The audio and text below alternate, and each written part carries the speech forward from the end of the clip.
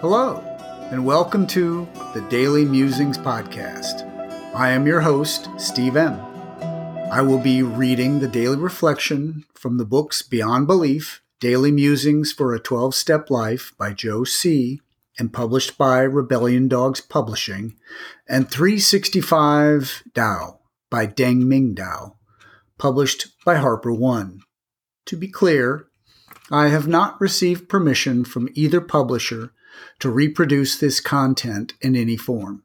It is strictly intended for my personal use and the enjoyment of my family and a few close friends. I hope you enjoy today's Daily Musings.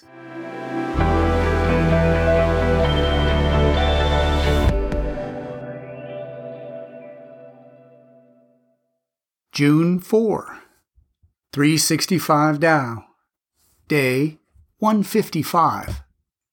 Enjoyment. Sleek sky of cobalt blue, water like nectar satisfies deeply, air sweeter than the best perfume, sunlight warms a grateful cat. It is hard to believe life is all for naught.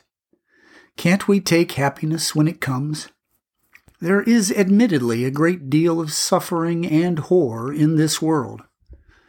But if we are to accept life's sad parts, we must also embrace its good parts. As long as we are in this world, we must accept it all. If what comes our way is occasionally wonderful, no one should deny our enjoyment. We all know that every rise is followed by a fall. Why dwell only on dread of the future? As long as we have behaved responsibly, there is nothing wrong with enjoying the best of what life has to offer. Look at a cat as she stretches out contentedly in the sun. There is no thought of the next moment, only the sheer enjoyment of the present. Rest assured that she will still be able to clean herself, still be able to catch mice, and still be able to do all the things a cat must do. But she is without anxieties, and so she is purely and totally who she should be. She acts as if she were nature's favorite. And who is to say otherwise? Day 155.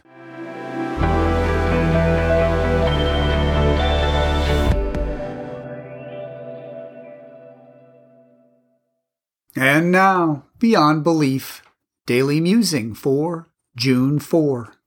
Today's quote: "Keep your faith in all beautiful things, in the sun when it is hidden, in the spring when it is gone." Roy R. Gilson. Everything ends. Each day ends for us while it is just starting for someone else. Yesterday, we challenged ourselves to get a grip on our own finitude. We won't live forever, nor will the people we love.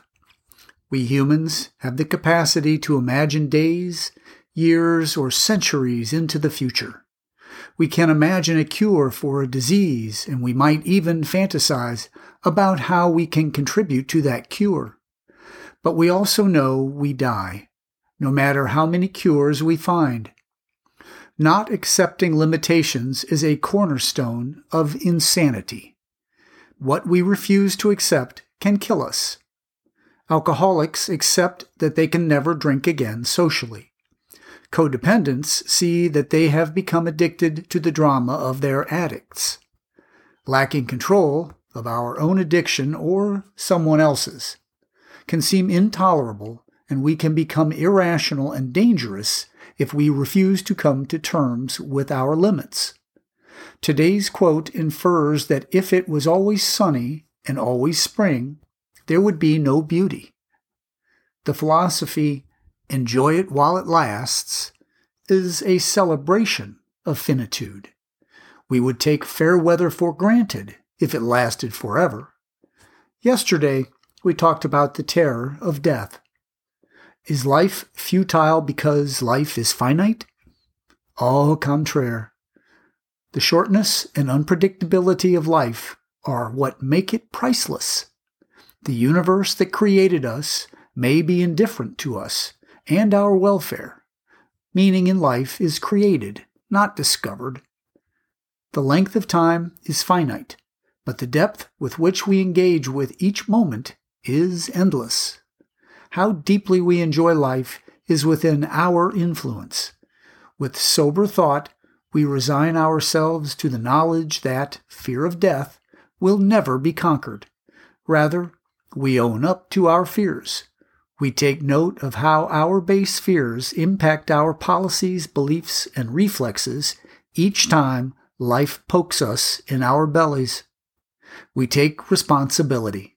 If we don't enjoy our lives while they last, who will? If I was to live forever, would that increase or diminish the meaning of life? If I could see it all and do it all, would anything matter? Limits and finitude are not enemies to spirituality or happiness. Facing life on life's terms, does that limit me or free me? June 4.